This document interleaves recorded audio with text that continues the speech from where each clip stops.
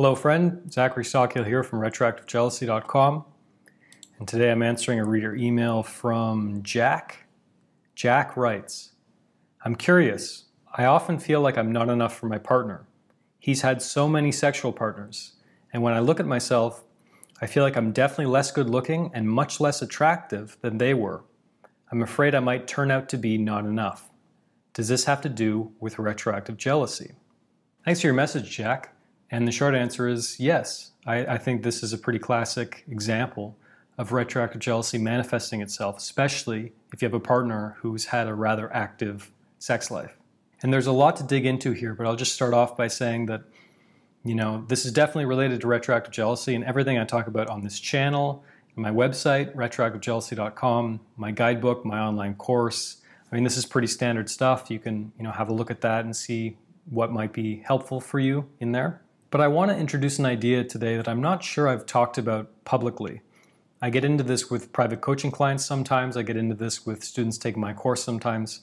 But I'm not sure I've talked about it on this channel.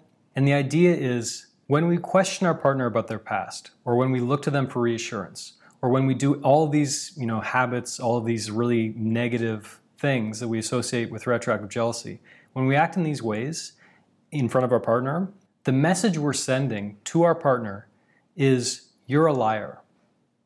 I don't believe you.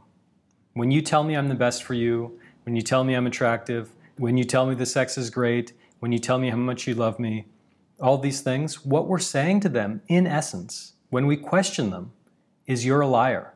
So for anyone watching this who's maybe done that before, and by the way, I used to be the master of this, so I certainly include myself in this category, but for anyone watching this who's behaved in this way before, ask yourself, if I was on the receiving end of that, how might that make me feel?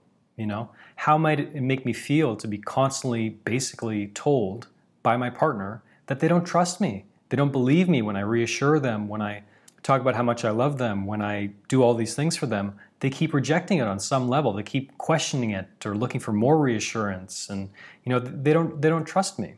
I would imagine if you're anything like me, at a certain point you come to the realization that that's pretty unattractive behavior.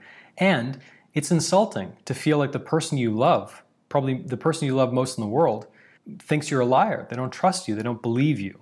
So anyone watching this who's struggling with insecurity around retroactive jealousy, which is 99.9% of people dealing with this issue, frankly, and again, certainly was me once upon a time, anyone engaged in this process of constantly looking for reassurance, not trusting their partner when they give you compliments, not trusting your partner when they, say that you're the best for them or all the rest, just remember that everyone has their breaking point. I promise you, I've got emails to prove it. Everyone has their breaking point, and at a certain point, your partner will not be able to take being made to feel like a liar anymore. It's really insulting, it's really hurtful, and at a certain point, unfortunately, they're likely to just reject you and walk away and confirm all of your worst fears and doubts about yourself simply because they're tired of being made to feel like a liar all the time. So when people look to me for advice on overcoming insecurity, overcoming feelings of inadequacy, this is by no means an original idea, but the thing that I tell them all the time is it has to come from within. You need to believe it for yourself. As great as it can be to, hear nice things from your partner and for them to say all kinds of nice things about you and provide this reassurance, when it comes to retroactive jealousy, that isn't enough. It really, really isn't. This is a big reason why I really, try to ram home the point in my online course, in my guidebook, that retroactive jealousy is your problem to solve, and your partner can't solve this problem for you. There's a lot to be said about the art of building self-esteem. There's a couple really good books on this topic. I'll post a link to that material in the description. You can have a look at that. But above all, remember that every time you reject your partner's love, every time you reject their words of reassurance, you're telling them that they're a liar, and that's really unattractive, it's really unhelpful, and it's only pushing them away from you. Thanks for listening to the Zachary Stockhill podcast. If you enjoyed this podcast, please be sure to subscribe and leave a rating and review on Apple Podcasts or your podcast app of choice. To learn more about my work on jealousy, relationships, and more, please check out my YouTube channel at Zachary Stockhill.